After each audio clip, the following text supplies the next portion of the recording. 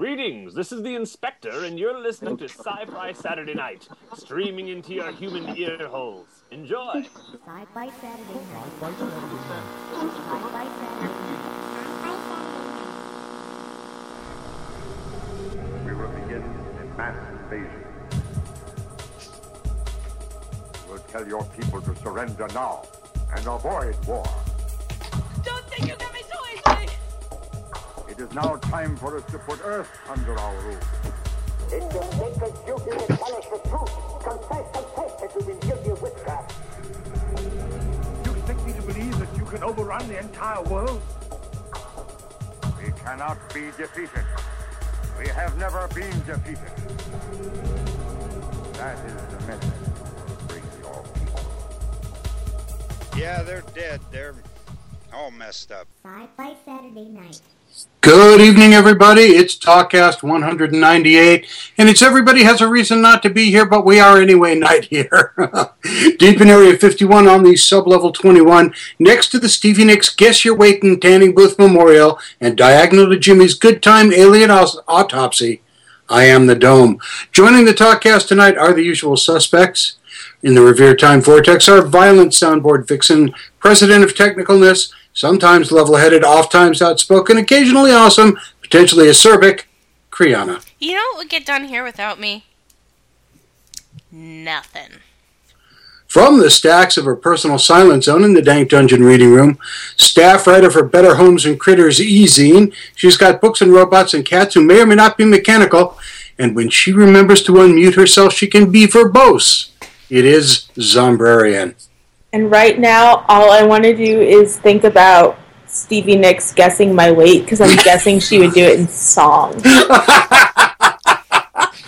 But really nasal song. Yeah, but it would still be awesome, and there would be fringe everywhere. Oh, yeah. There you go.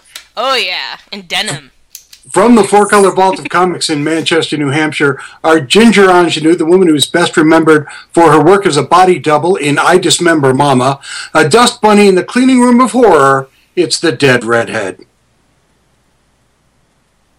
Or not. Or she hasn't unmuted herself.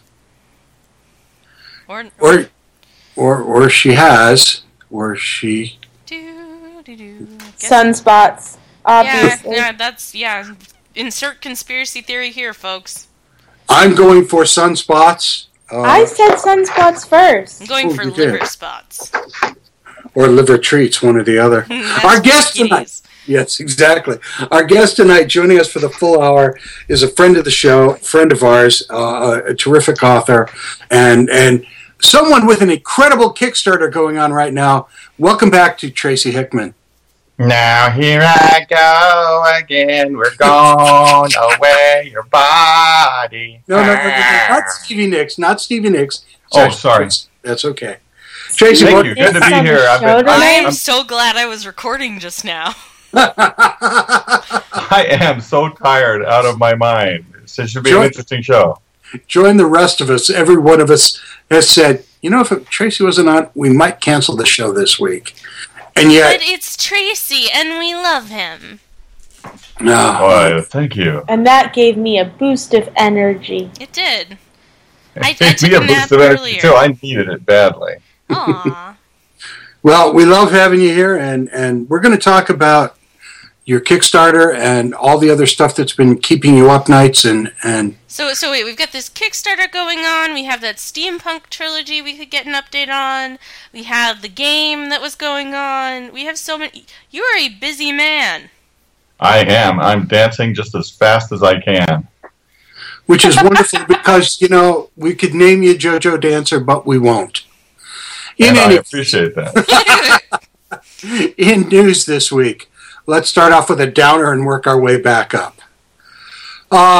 In news this week, A.C. Crispin, whose real name was Anne Crispin, science fiction writer, science fiction, crusader against scams, Star Trek novelist, and all-around nice person, has died. She wrote of her own impending death weeks ago, and she did it as she did virtually everything else, fairly eloquently. She just basically wanted to thank everybody for their wishes and prayers, let them know that her condition was deteriorating and she'll do the best she can to be positive, but she just didn't have an awful lot of time left. She was best known to people in different genres for different things. She had 2 very, very good Star Trek novels that people who were into the Star Trek novel series really enjoyed, Yesterday's Sun and Time for Yesterday. She worked on novelizations for V the miniseries and Alien Resurrection. Well, we won't hold that against her. Oh, come on. We won't She also wrote a bunch of Starbridge series of novels for young adults. She was a terrific writer, and as happens on April 19th, when she was named Grand Master by the International Association of Media Tie-in Writers. Which is remarkable because... She wasn't that old. And they're all old guys with penises who are also white, I assume. You would think. You know. Anyhow, she wrote for the Star Wars trilogies. She wrote for the Star Trek novels. She did a whole bunch of wonderful stuff. Read her work. Remember her fondly. She was a wonderful woman and a wonderful writer. And now that kind of downer is out of the way. Let's be silly. Zombrarian, you wanted to say something. I did. So, as you know, we are, as listeners of Sci-Fi Saturday Night, we are obviously competing for your podcast love. Are we? Well, according to some, there are only so many podcasts one can listen to. Are you about to talk about a rival podcast? I am about to talk about a rival podcast. We had a chat about this, Zombrarian. Once you're done downloading Sci-Fi Saturday Night and listening to it, you need to head over to Welcome to Night Vale and listen to that too. Oh my gosh. It has stolen my heart. I've listened to 6 episodes today. Wow, in one day? In one day. So what's it about? I will read you their blurb, and then I will wax poetic about it. Alright, so Welcome to Night Vale is a twice-monthly podcast in the style of community updates for the small desert town of Night Vale, featuring local weather, news, announcements from the sheriff's secret police, mysterious lights in the night sky, dark hooded figures with unknowable powers, and cultural events. In the first episode, we learn about Miss Josie out by the car lot and her angelic visitors who changed a light bulb for her. Aw, that's so nice. And the whole thing, as a literature person, I love listening to it because the language is so poetic. The guy who is the voice of Night Vale has this amazingly easy to listen to voice. It's beautiful. Oh. It really is. Hello. And it's kind of like Tracy Hickman's voice. It kind of, and it's funny, and it's funny, and you want to know what happens next. I can't describe it beyond what I've already said, which was a lot. Well, one question. What's that? Is there or is there not a robot? There hasn't been a robot yet. There has been a mysterious shape. There have been, there's the dog park that dogs should not enter and humans should not enter. Don't look at the dog park. Don't really even think about the dog park if you don't have to. And if you see hooded figures in the dog park, definitely don't look at them. So you're going to keep us posted on this robot thing. I will let you know if at any point there's a robot in Welcome to Night Vale. I think I'm going to be caught up on it probably by the end of the week. And it's Thursday, so... But it's... Seriously, listen. And they're not even our direct competition because it's only every 2 weeks, so you have a whole week in between Welcome to Night Vale episodes to listen to Sci-Fi Saturday Night. Oh, there you go. There you go. a storyline and not awesome news and interviews. It's a different genre. It is a different genre. So they're not our rivals. They're not really our rivals. They're amazing, though. It would be fun to have them do a live update on the show. Ooh, It maybe would. ask them to do that. It would. Somebody should let our lovely guest coordinator know that What a great idea. he may try to get them. By the way, we seem to have lost the dead redhead. We keep trying to reconnect with her, and She's gone. She's history. She's a zombie. no. Well, let's keep trying. I don't know. She really is not even signed into Skype anymore. So, if I see her, I'll pull her back. But I don't know what's going on with her Crypternet today. See what I did there? Crypternet. Crypternet? No. You don't like my puns? Fine. It's okay. Guess what? It's okay. What? Stargate's getting a reboot. Oh, good Lord. I don't know how I feel about this, actually, but Stargate's getting rebooted. It's going to be a whole new trilogy, which, Stargate is a big enough thing to happen. Is it really? Yeah, Stargate has the potential. You can start a Stargate series wherever, whenever you want, and have it actually fit in and make perfect sense. So the original movie director was Roland Emmerich, and he wants to make more, but he doesn't want to continue SG-1 because SG-1 had 10 seasons, have not gone through the 10th season still. I may never. I might just pretend that didn't exist and go la la la la la. He doesn't want to continue Atlantis, which I think is a darn shame, because I feel like that one was canceled before its time. But continuing anything that's been canceled for more than a month or two. Well, that's true. As we've seen with various things, most recently Arrested Development, not always good. Oh, that wasn't bad. That wasn't good. That wasn't bad. It was a little bad. It wasn't as good as it was before it got canceled. So anyway, it's just in the pitching phase right now. They're pitching it to MGM. I'm hoping it goes through. The question at the end of this article, would Stargate fans prefer a reboot, or would you rather the franchise just be over with?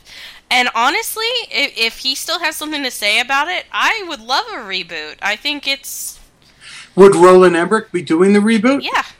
Oh, okay. In that case, I'm kind of for it then. I mean, in fact, I would sort of rather have them not continue SG-1 or continue Atlantis or, continue SGU. Although there's a lot of love for SGU out there. Yeah, I was not a fan at all of Atlantis. It just never really captured me in any way, shape, or form. But he had very little to do with that. Did he have anything to do with that? Possibly not. So, the only thing I'd have to say is that the casting for the TV shows was way better than the casting for the movie. Way better. Come on, can you do better than Richard Dean Anderson? I don't think so. Probably not. Yeah, just don't even try. You know what else is getting rebooted? Sort of. What? Harry Potter. No, why? Not really. Okay, let me explain. Please, Lucy, explain for us. Okay, so they're not really rebooting it. J.K. Rowling is going to be the screenwriter for a new series of movies that are based in the Harry Potter universe. And they're going to include some of the tangential characters. Wait, is that a cow I hear? Because she is really milking it. Actually, right. All of her proceeds now go to charity. But even so, her proceeds for that, it still keeps her name in the public consciousness. True, but... Not like she needs any more money. She probably has enough... You want to know what the new movie is going to be about? It's amazing. Yeah. It's the adventures of Newt Scamander, the author of Fantastic Beasts and Where to Find Them. I'm so excited. Has the potential to be really awful. Has the potential to be awful. Has the potential to be awesome. Who knows? Not me. So after not that Kriana. ambivalent news item, I have one that's going to bum everyone out. Oh, great. Just what I wanted. I know. True Blood is no more after this season. So by bum everyone out, you mean everyone's bums are gonna be out, because that's what happens on True Blood. There's just ass everywhere. As far What as the hell was that? I don't know. There's music. We're trying music. to get the dead Was it redhead. the dead redhead? I Or don't was know. Or was it Tracy? Was that you? I don't know. It was cool music. Welcome to Night Vale has invaded our podcast, and mysterious happenings are mysteriously happening. I don't think I'm going to be able to get the dead redhead back tonight. I don't know what's going on. Oh, well.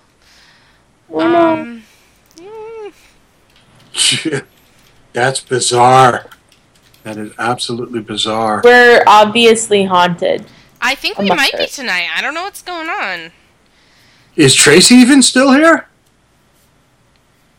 It says he's here, but he might be muted. I are muted, sorry. Ah, okay. Okay, good. Oh, phew. If we lose you, there's no point in continuing. He went, doodle-doodle-doodle-doodle-doodle. Yeah, it was my son on the phone. He's a magician, so I have a cute little ringtone. You know what you should have for him? The final countdown. Wow. No, you shouldn't. That would be awesome. That would be so cool. Anyway, what else is going on? So speaking of sons and families, Sure, go ahead.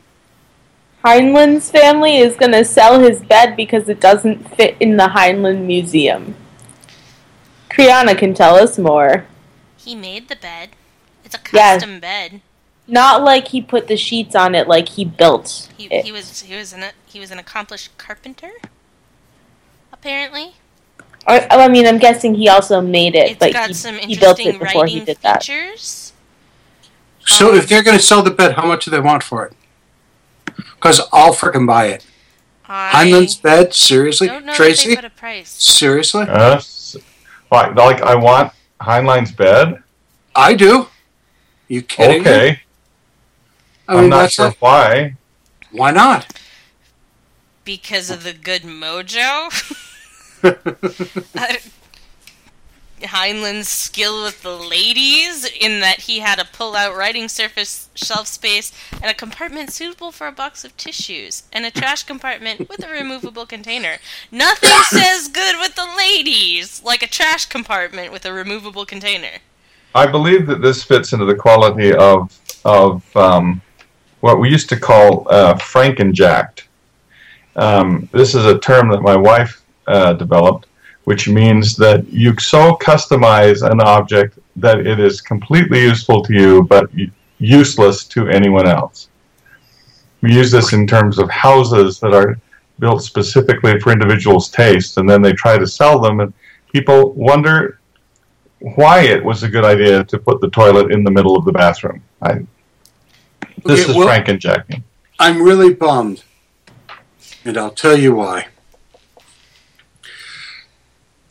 It's been sold. Oh. For only $2,000.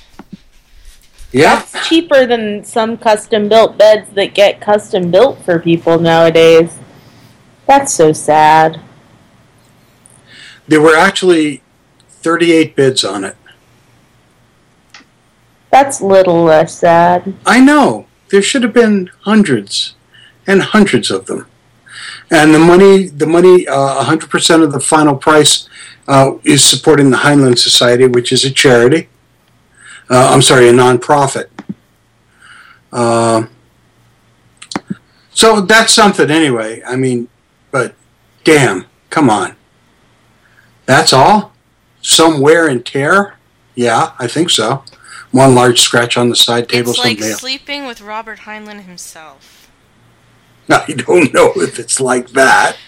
Well, it's the closest you're gonna get. Yeah. He actually gave it to the Heinlein Society. No,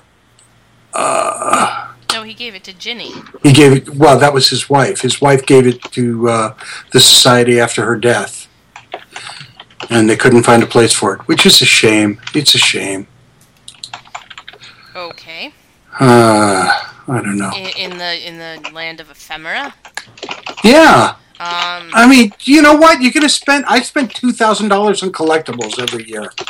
I gotta pop $2,000 for this and put it in my basement. I don't know. I would have done something. And somewhere in the background, an elf is tap dancing. So sorry. I'm sorry. So we've seen half a dozen Wonder Woman movie pitches and 2 really bad attempts to put it into a television series. And Max Landis, who writes Chronicle, the comic book, is taking a shot at a superhero flick, and he's told Warner Brothers he really wants to pitch a Wonder Woman movie. That's nice. I don't know. Hey, at some point, somebody's got to do it right. No. Do they, though? Why not? Is it ever going to happen? I feel like it's cursed. It should happen. It absolutely should happen. And I don't understand why it wouldn't happen. I mean, it's a movie worth trying to make properly. It is a movie that's worth trying to make properly, but the biggest problem, I think, with making a Wonder Woman movie is it's going to be made in Hollywood. And Hollywood, for all of its talk, has never gotten women right. Nope. Not in superhero movies. No, certainly, absolutely not in superheroes. I mean, maybe elsewhere, possibly, it's been done right. But never in a superhero movie. In a superhero movie, they throw story out the window. They throw character out the window when it comes to women, and sadly, just turn them into eye candy as opposed to and supporting roles rather than actually do anything meaningful. Yeah. When someone makes then that's the problem with making a Wonder Woman film, is that you can't just stick her in an outfit and put her on the screen. Wonder Woman has to carry the film. Wonder Woman has to be more interesting than just pretty. The whole point of Wonder Woman is that she is much more than just pretty. Right. Absolutely. And until they get that, they're not going to be able to succeed with the film. Yeah. And therein lies the problem, unfortunately. It should work. It has every reason to work. There's enough backstory there to do it properly, and it's never going to happen because it can't be done properly. I think all of us can hear in our heads, the meeting about that film, and how very quickly it goes south. How very quickly it goes from an intelligent woman to, is that suit spandex? Yeah, exactly. Yeah. Unfortunately correct. Do we have to have zippers, or can we spray it on? That's the kind of nonsense you're going to get. It is. Knitwear has just become so stretchy. Never mind. Hello. How's it going? I'm Kriana. So,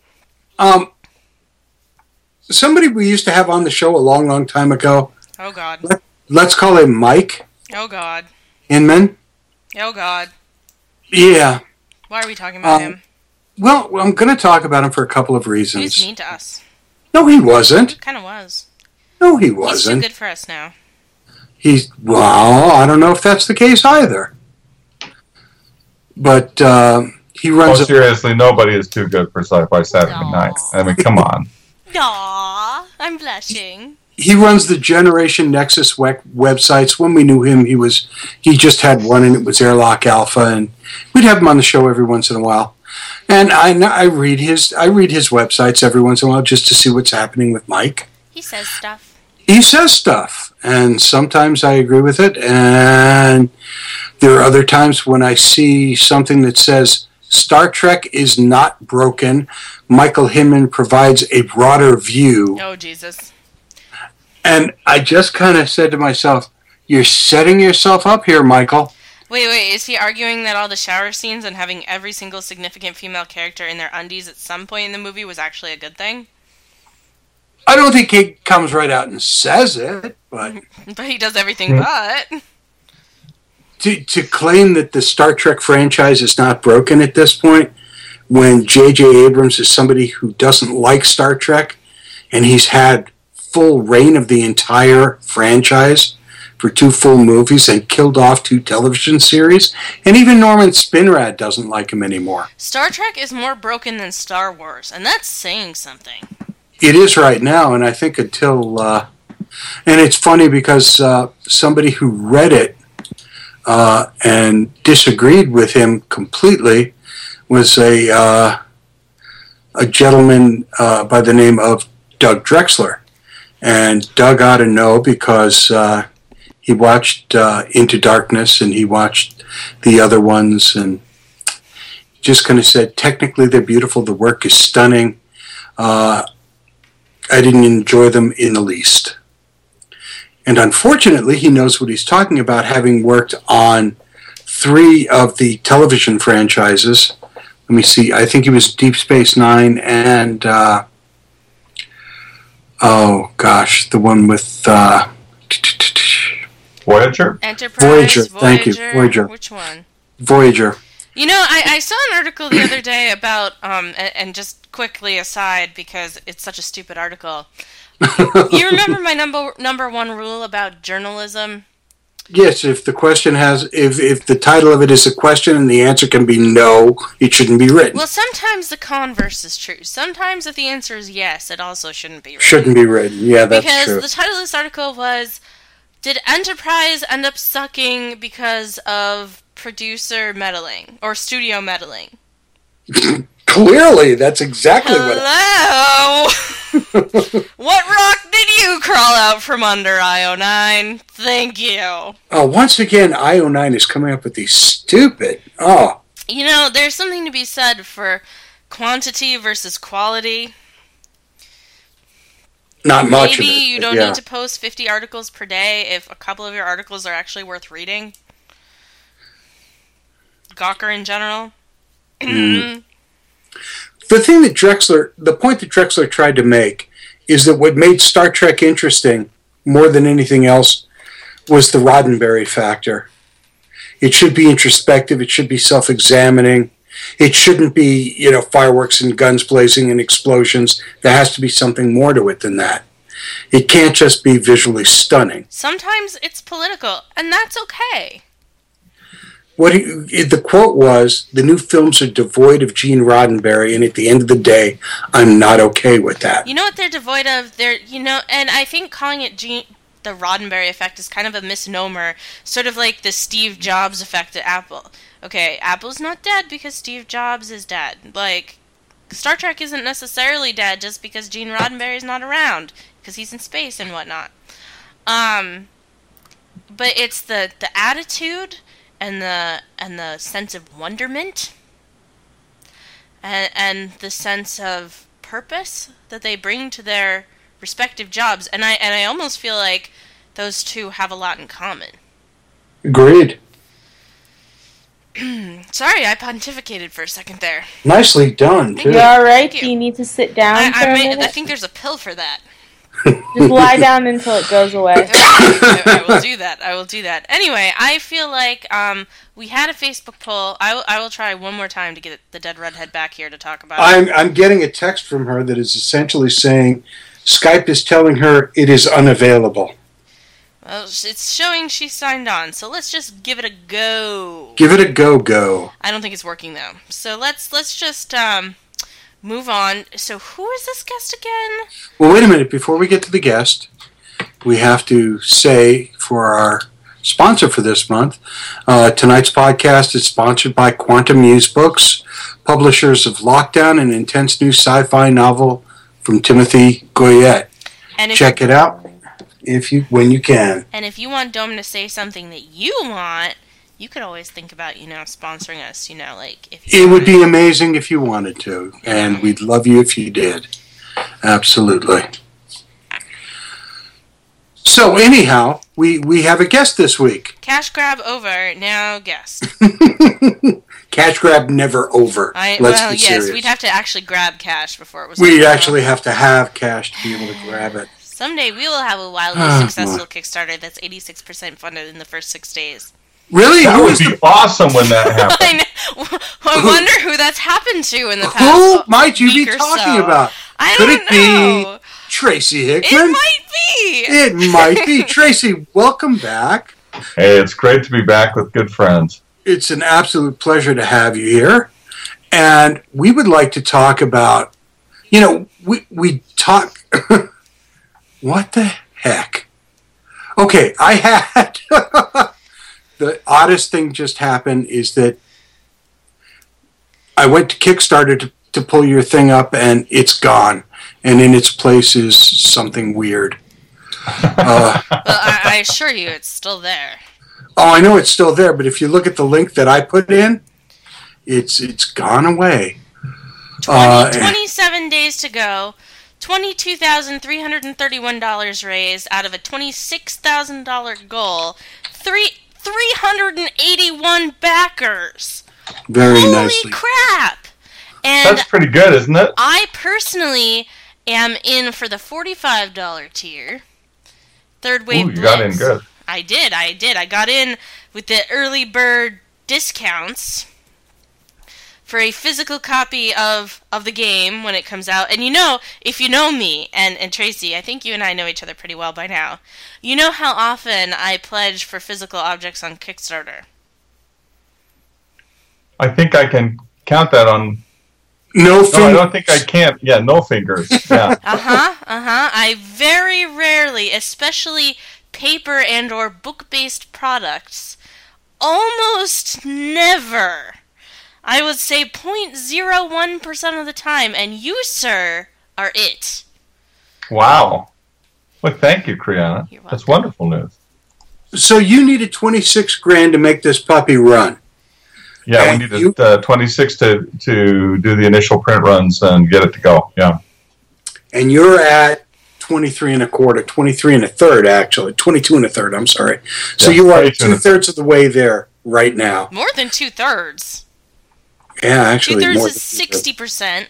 I know the mathing is hard, Dome. It is. But okay, let's do this. 22,331 divided by 26,000 is 85.888% there. We can round it up. 86%, as I stated before.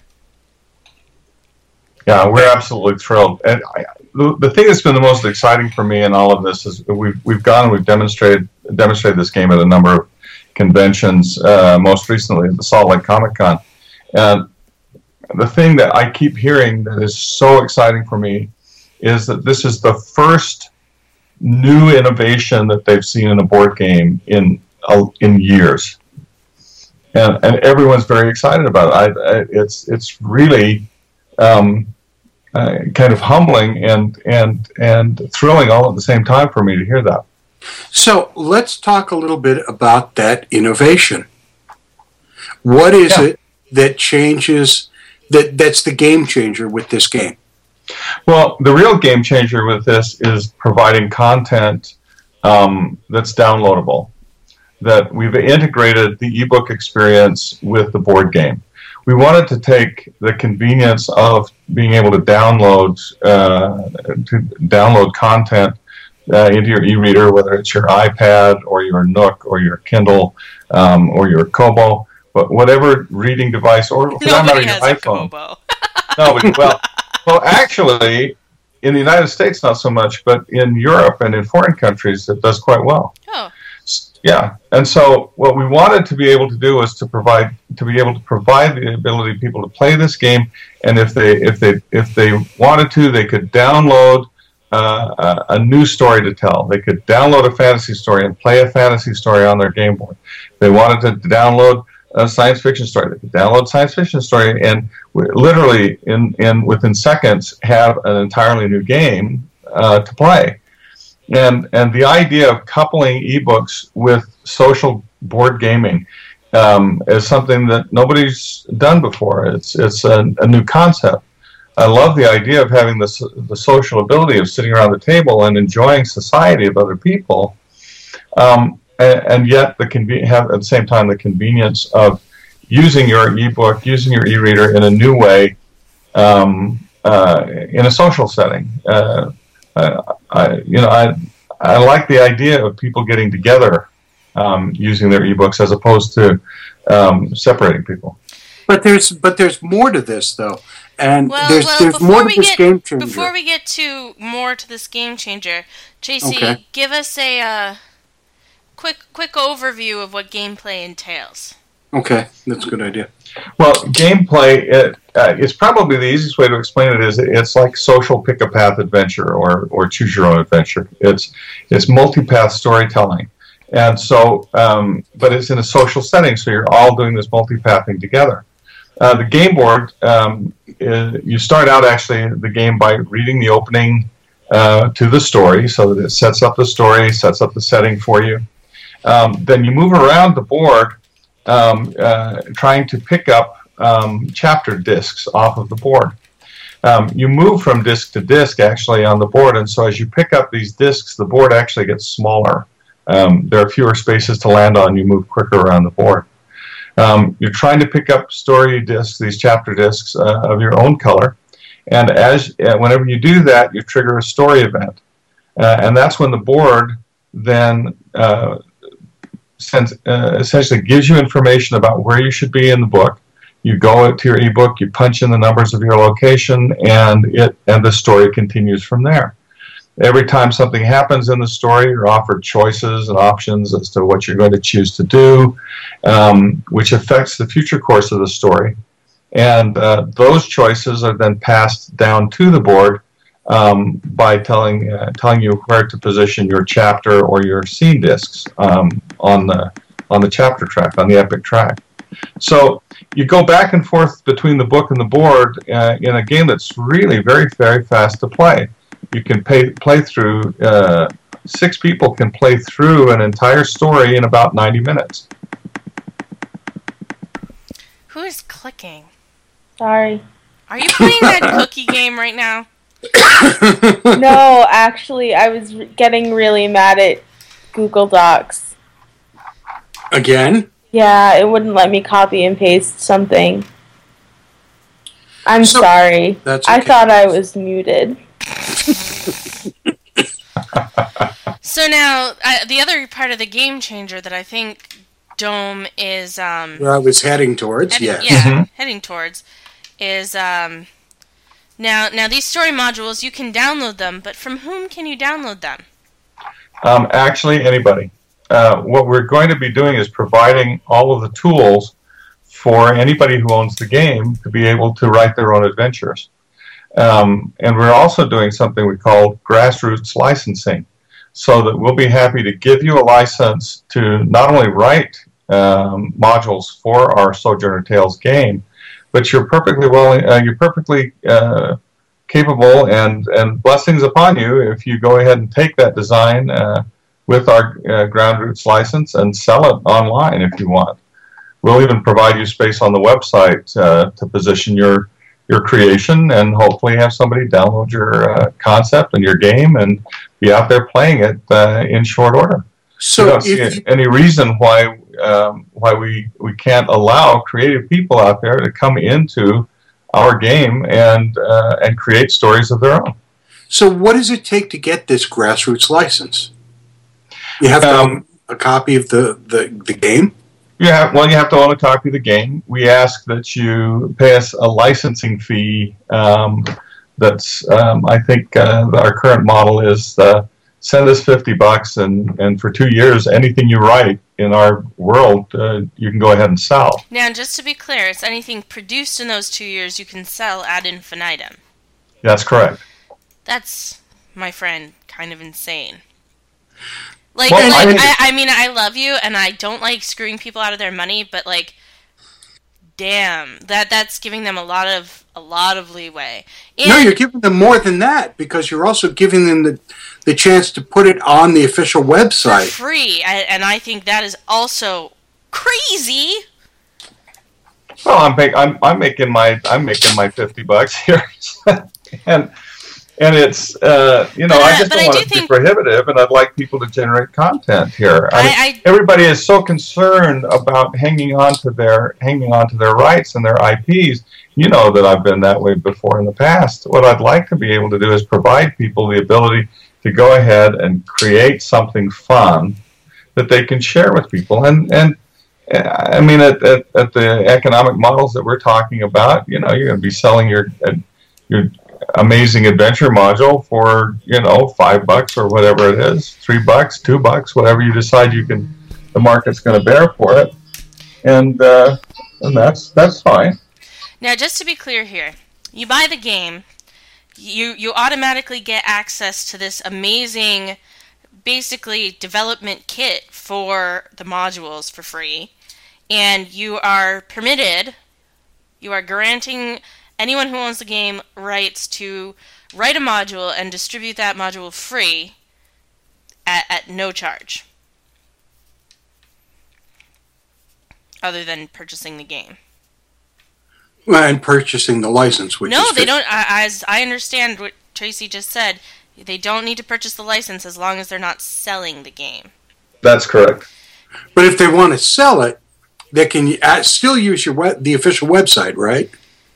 Yeah, if they have a license, then we provide them space on the website. Holy crap! The only alternative to that, I mean, the only other caveat to all of that is we need to approve the content. I'm sure that there's somebody out there who is going to want to write a Debbie Does Dallas Tales, but I don't necessarily want to give the official license to do that. No porn. Yeah, I don't want porn. I don't want excessive violence. I certainly don't want violence against women or minorities, or hate games, that kind of thing. That's the sort of thing that I want to guard against. I don't think that I'm going to be able to do much in terms of preventing that. Somebody wants to write some free thing out there that's disgusting. I'm not sure I can do much about that. But in terms of the licensing that we do, yeah, I don't see any reason to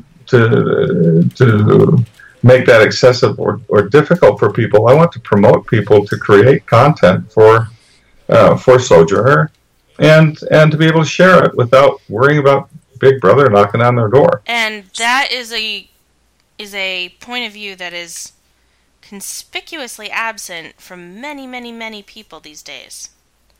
Well, and I think to a certain extent, I mean, when D&D went to the open gaming license, we saw really quite an impressive explosion in terms of the creativity in fantasy role-playing. Then they decided that was a stupid idea, tried to close the lid on Pandora's box after that. And I think people were pretty upset about that.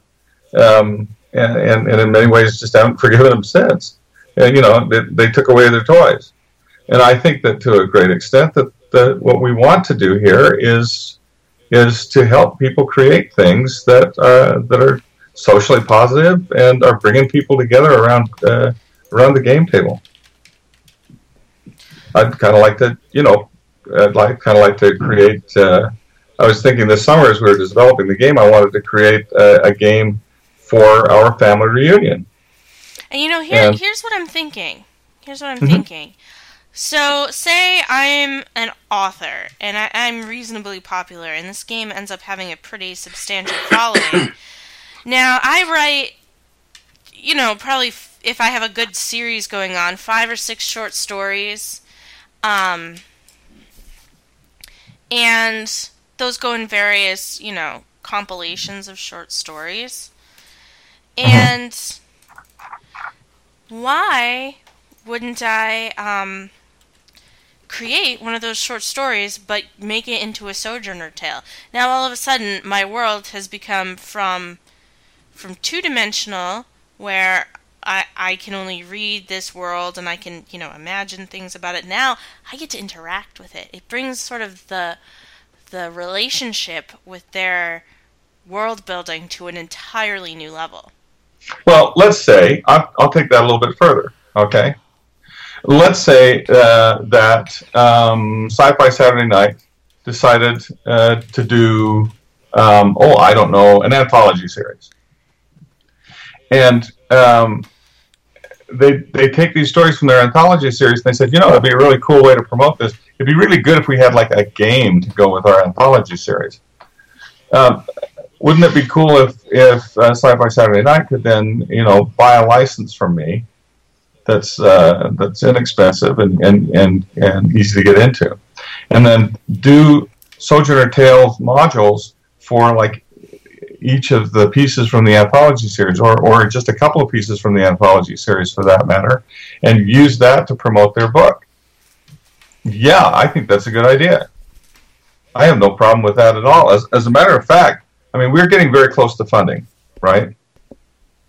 So I've had to, for the last couple of days, really kind of scramble to put together stretch goals because we're going to need some here pretty quick, right? I'd say you got about a day. Maybe. Okay, yeah, a day. Okay, so here, I'm going to preview for you nice people here. This was just a test thing that I put up for our stretch goals, okay? And in fact, this and here to the world, we are going to premiere the stretch goals. Our first 3 stretch goals here. And our first stretch goal that we're going to be putting up is going to be for improv rules. We're going to actually have a set of rules that we're going to add to that's kind of an alternate set of rules where instead of following the story in the book that you have, we just set up the story for you and set up the framework for you and then encourage you to fill in the story as you play the game.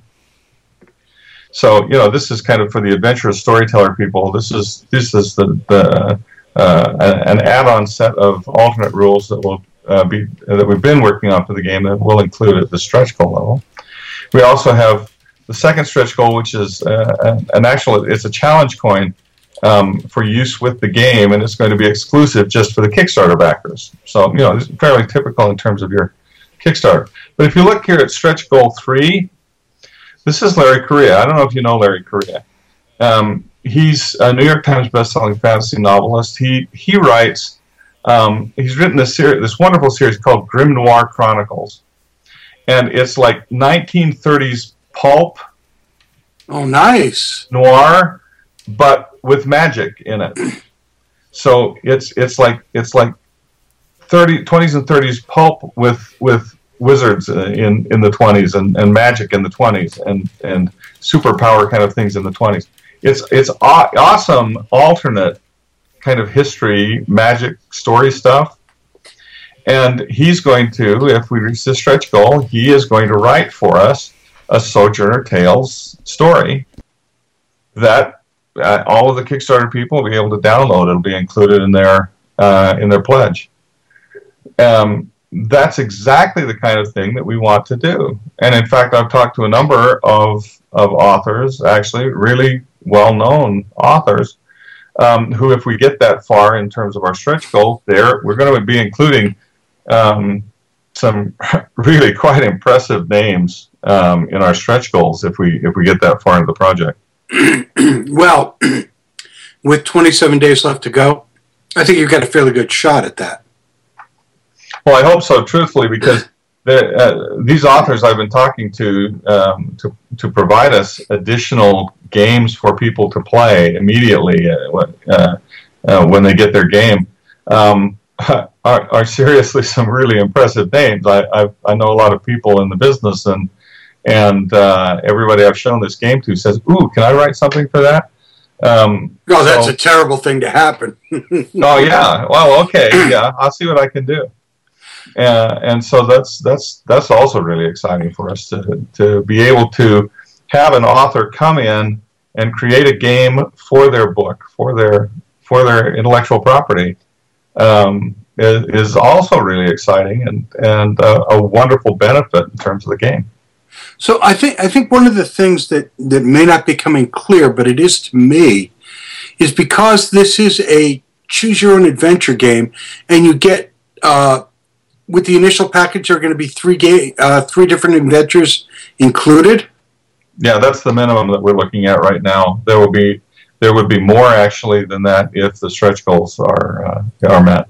But I mean, if the question is, how many times can you play that one adventure? The game changes every single time. Yeah, it does. Yeah, So- it does. And in fact, the replayability of each individual game is remarkably good.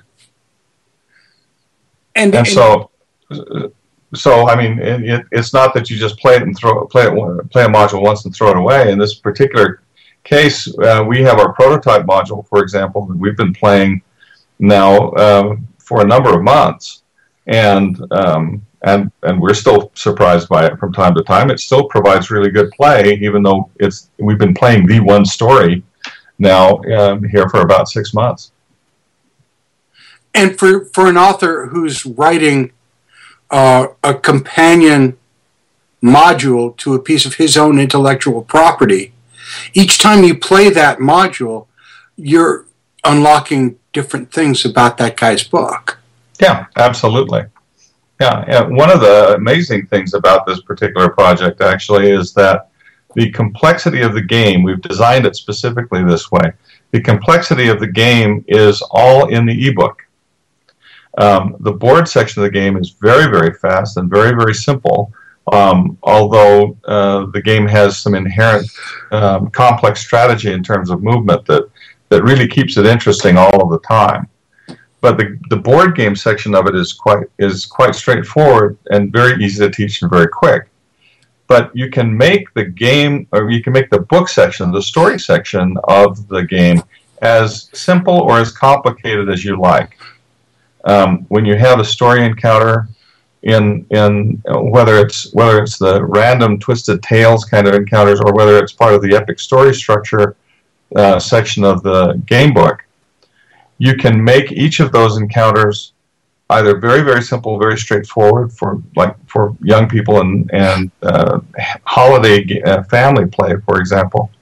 Or if you want to, you can make those individual encounters multi-levels deep and with complex resolution structures and have them sift down through the matrix, through a complex matrix, and with die rolling results and combat, if you like, as long as the hooks in and the hooks out are provided at either end to get off the board and to get back onto the board. The game can be as simple or as complex as the designer wants to make it, and it's all in the ebook. It doesn't change the gameplay itself, but it certainly changes the experience based on what's in the download. And you could get new perspectives on characters depending on which way you go, and you could... Oh, I'm just thinking about all the possibilities. I'm so excited. I know. Now, you brought this to a con recently. Yeah, I did. I brought it to a couple of conventions. Actually, we took it to Houston and we took it to Salt Lake Comic Con. And how does it work when people are crowding around you in this big crowded convention hall with all these other distractions around? How was the response? Oh, the response was huge. I mean, we worked very carefully to create a demonstration mode that you could get through in just a couple of minutes that would teach you the basic movement and how to interact with the book. Everybody that came through and saw the demos on this, it was so exciting for me to see their faces light up as they got it. You know, there was that moment when you first played a fantasy role-playing game, any kind of role-playing game, when you got what it was about. Yep. What people were trying to do, and there was that great gestalt moment when all of a sudden you got it, and realized that you had like lightning all of a sudden in your hands. That's the moment that I got again and again from people who were taking a look at this game at the conventions. The guy who came from like the game review company and wanted to check out the game, and the grin on his face, as he looked at it, he says, this is unique, this is groundbreaking, what have you done, this is amazing. And when I get that again and again as people came through and to see this game. It was it was then that I thought that we might actually have something that was going to be extraordinary here, and so far, watching the performance on the Kickstarter, it's been huge for us. We're just thrilled with the response so far. I was going to say the Kickstarter community seems like it's agreeing with you. Well, they do, and taking a look at the statistics actually on the Kickstarter has been quite surprising for me, because I would have thought that a great number of our pledges would have come from direct traffic, people that we had contacted and had asked them, over email, people who are our fans on our websites and that sort of thing. But they so far have made up only about 42% of the respondents on the game. A lot of people have just simply have discovered us on Kickstarter. Almost 20% of the people who've come to us have just discovered us on Kickstarter. And so it's actually pretty exciting to know that the community is coming to us, not necessarily because we've reached out to them, but because they've discovered us and have seen what we're trying to do and gotten excited about it. You have good word of mouth. That sounds dirty, but it's not. And we couldn't do this without these backers. This is a game I've wanted to produce for a very, very long time. Something that Laura and I have wanted to share for a very long time. And to have the kind of response that we've had so far, when this game happens, it's going to be because individuals went out there and pledged. It's going to be people came in and they backed it one at a time. And it's, I'm so grateful to those people for coming in and getting us this far and helping us make this dream a reality. That's something they've done, and I'm very thankful for them. You know what, Tracy? At this point, I don't hate to say it, but I told you so. Yes, you did. Yes, you did. And I sat here and did my little Eeyore thing and said, "Oh, I don't know." And I said, I'm just a writer. This is gonna be huge. And so far, it's what's really going to be exciting, of course, is not just the Kickstarter, which in and of itself is thrilling, but what's really going to be exciting is when we get this game into people's hands. Yep. And absolutely. they start creating with it. We actually made an offer to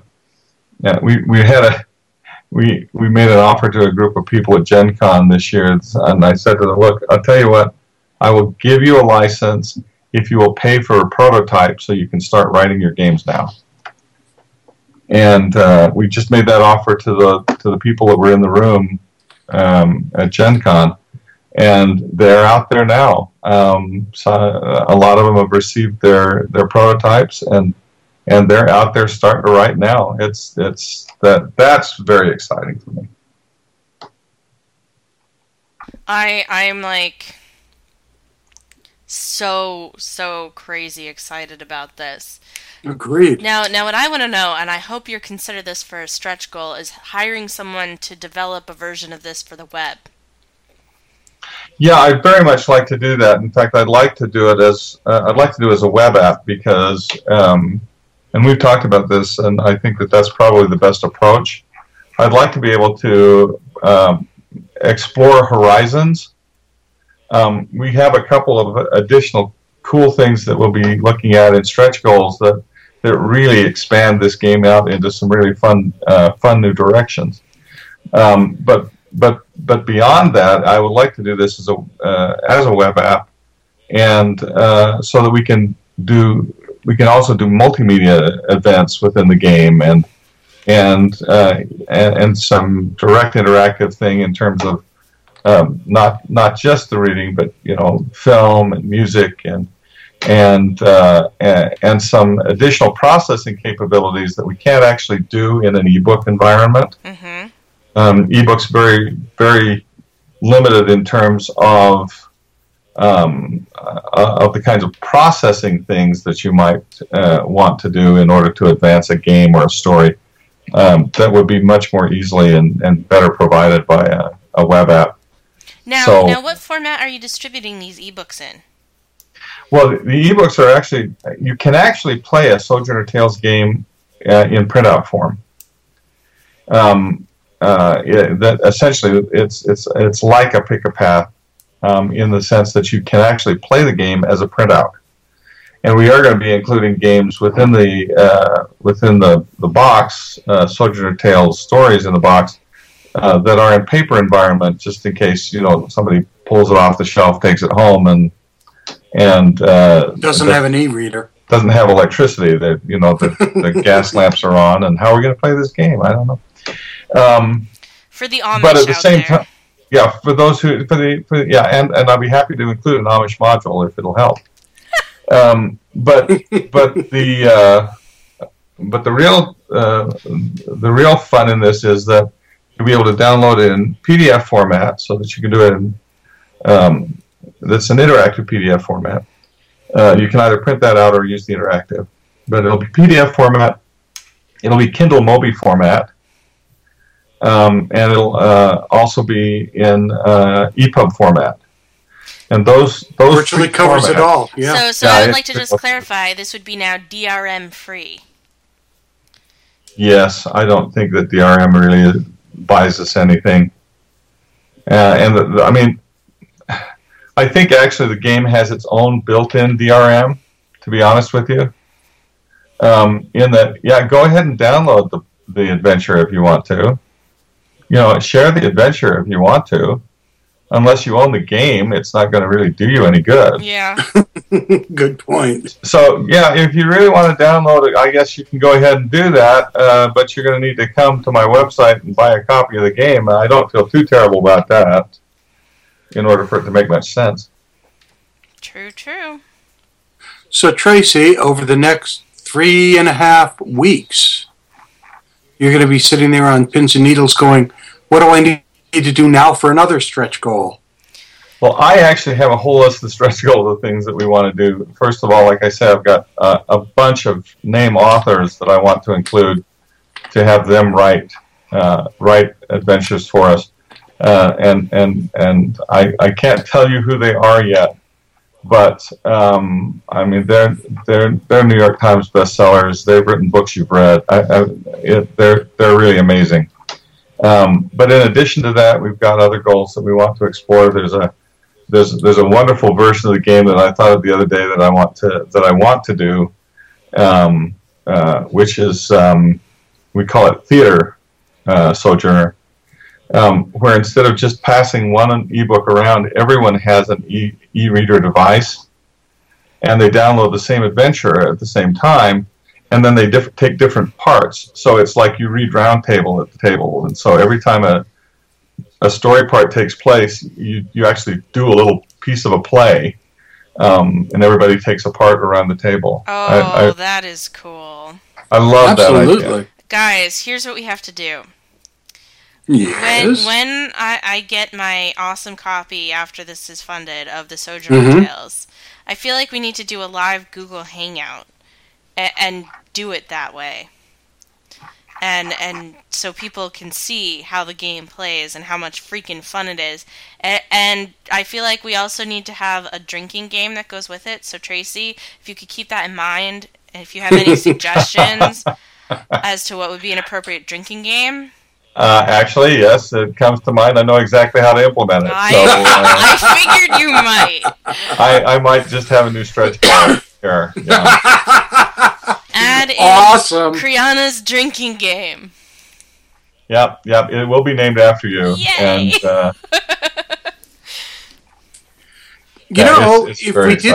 if we did a Google Hangout game. Well, see, that would be video. Like, we'd be on video, we'd be playing the game, you could see our faces as we're reading. Yeah. And we might invite Tracy to come and play with us. I think that's entirely appropriate. I think that would be really fun. I agree. I totally agree. Yeah, well, I've got my 27 days here. I have to fill them with something. And actually, we are going to be doing some Google Hangouts here over the next couple of weeks, and we're doing a new video that's going to be going up soon that is literally showing a group of people playing the game, so that people can see how gameplay actually works and what the flow of the game is like. And like I said, I want to do a couple of hangouts as well and answer people's questions about the game. It's been a long time since I've been this excited about a project, and I like I said, I'm grateful to everybody for making it possible, and very excited about getting it into everybody's hands. And not just that they get to play it, but I'm very excited to see what they come up with to play in this with this wonderful toy. So what you've made is basically this platform for people to sort of put their own spin on things, and not just in a story way. It seems like the system is flexible enough that they could come up with new rules that could make things, interesting. So if you played through this module 100 times with the regular rules, you can come up with a new way to play that could completely change everything. Yeah. And it's that kind of flexibility that I tried to instill in the design of the game from the very, very beginning. I wanted to provide the tools for people to have a good time, and I think we've actually made it. We're going to talk about this in the next couple of weeks, and we're gonna get back with you when you hit your goal, when this ends in 27 days.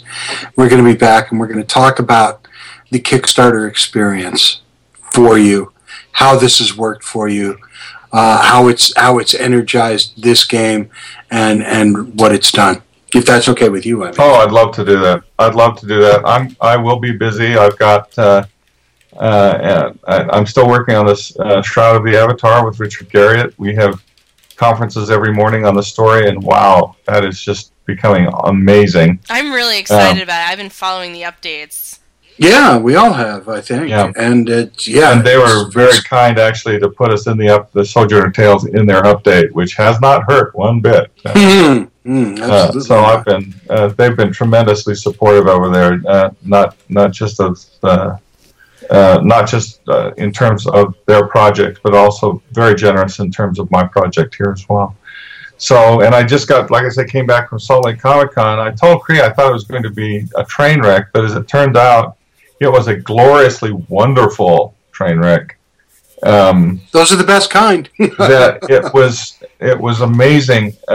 Just so you have some frame of reference, Gen Con this year very proudly announced that it had crested for the first time 49,000 attendees.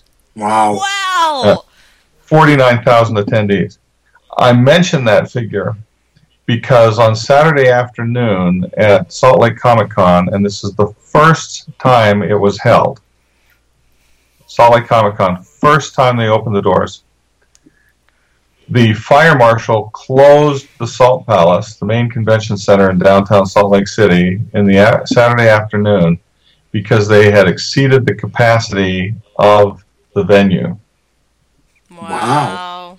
And they had actually sold in excess of 50,000 tickets to this event. What are they going to do next year? Well, there's nowhere else that they can go. It's the biggest venue in Utah, and they packed it the first year. They're going to have to split into multiple venues, it seems like. But I'm not sure how they're going to manage that unless they start spreading into the surrounding hotels, which is a possibility.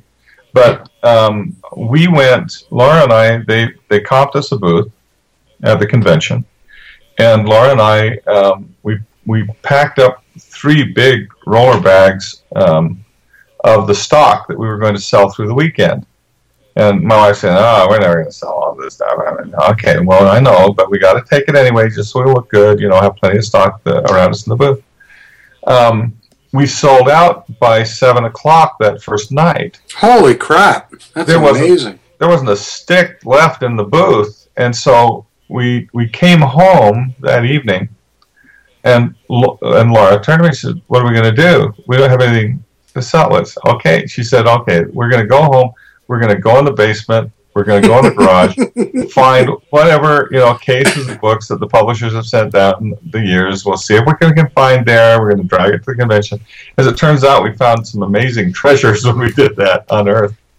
But we filled up our roller bags again on Friday morning, went down to the convention, hauled it all back up there, reset up the booth, and sold it all out again. Everything was gone by Friday night. So, Tracy, what we need to know now is when you're coming out to the East Coast to do something like that. So I'd love to do that. I mean, we have 3 major ones that are friends of us: the Boston Comic-Con, the Rhode Island Comic-Con, and the Granite State Comic-Con. All 3 of which have grown exponentially over the past 3 years. You know, if they call me up, I'm going to say yes, because I would love to come to I would come to the Northeast. I'd love to come to the East Coast and do a convention there. We've got such great people out there, and I haven't been East in a very, very, very long time. I'm going to do a convention in Grand Rapids, Michigan. Laura and I are both going to Grand Rapids. Nice. Next weekend. And then we're going to Lethbridge, Canada in November. I'm not sure that was a clever thought, but Canada in November. Okay. Laura says, okay, well, where are woolies, eh? And then, and also in November, we're going to Singapore. Ooh. Very cool.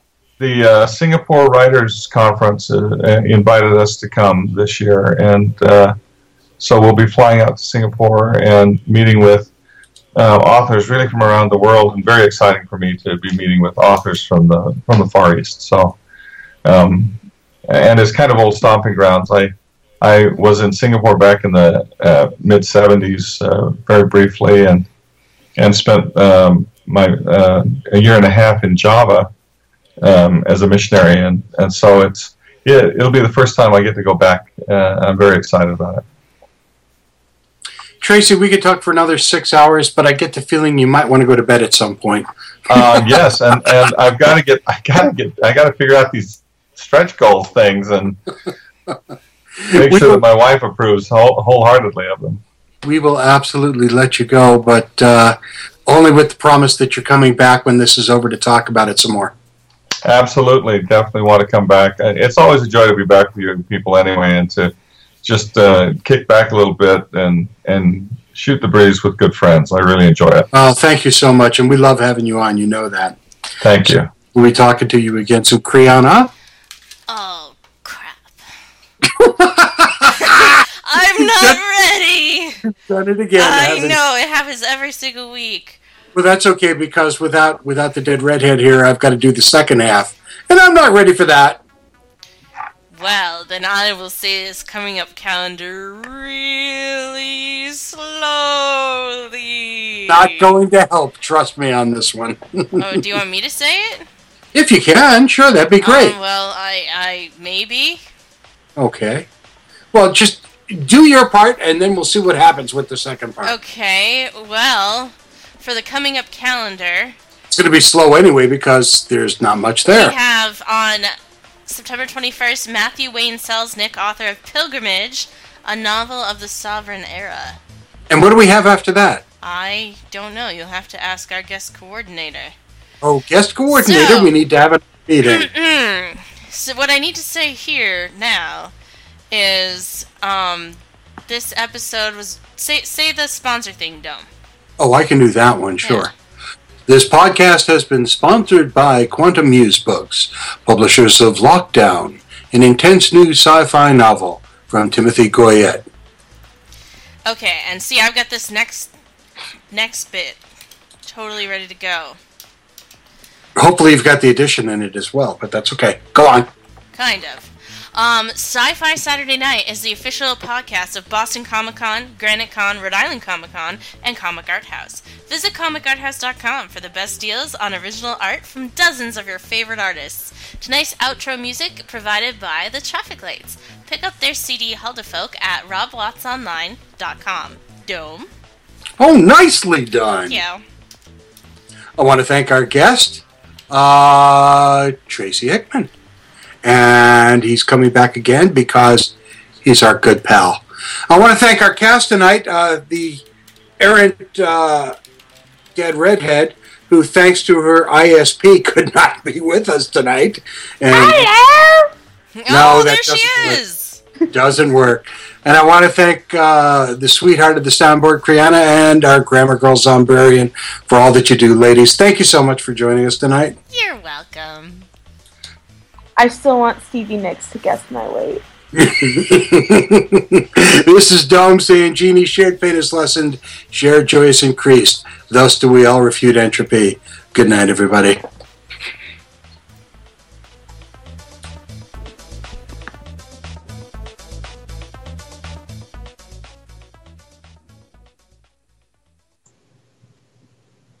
I know.